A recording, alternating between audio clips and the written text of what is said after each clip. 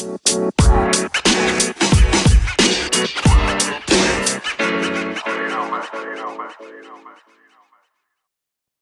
day and welcome to Fab's Podcast. During this Pentecost season, I'm your host, Freddie Boswell, taking you through daily readings of my book called Amazed, Perplexed, published by Amazon Kindle Direct. Each of the chapters in the book, which are posted as daily blogs on my website, freddieboswell.com, these chapters are headed by two-word titles. And today's is a very intriguing story entitled Casting Lots. Our scripture reference is Acts chapter 1, verse 26. Then they cast lots, and Matthias was chosen to become an apostle with the other 11. The apostles seek Judas' replacement and are intent on asking God to show them who is the one. But they do so by rolling the dice?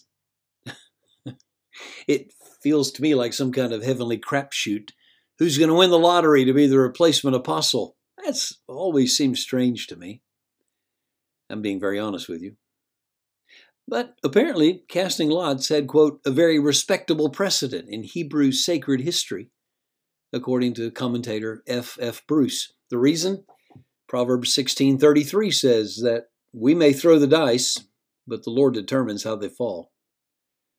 So they looked to him to validate the way forward by letting the lot or the dice or whatever it was become the answer that God wanted it to be. This was obviously a huge decision. A replacement member for one of the most important groups of people ever assembled. I don't think that's an overstatement. Think about it. They are part of the inner circle of the most important person who ever lived.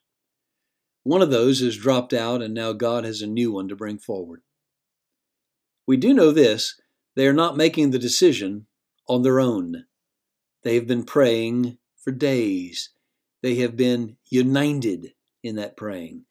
They earnestly want to get to full strength in their contingent, but they will not do that without seeking the Lord together. When I lay it out like that, despite what feels like a somewhat clumsy or goofy-sounding method, I'm sorry, that's my fleshly take on it, I can see how God honored it all and showed them clearly that Matthias was the one. Think about their process for making a major decision.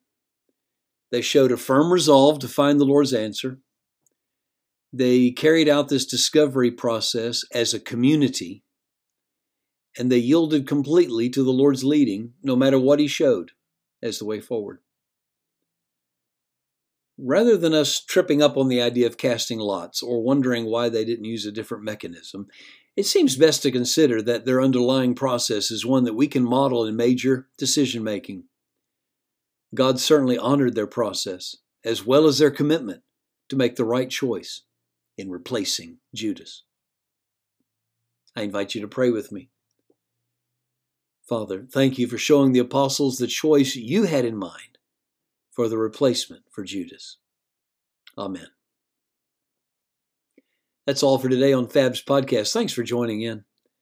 Hope to see you back here next time as we continue on this Pentecost journey together. God bless. Freddie Boswell saying so long.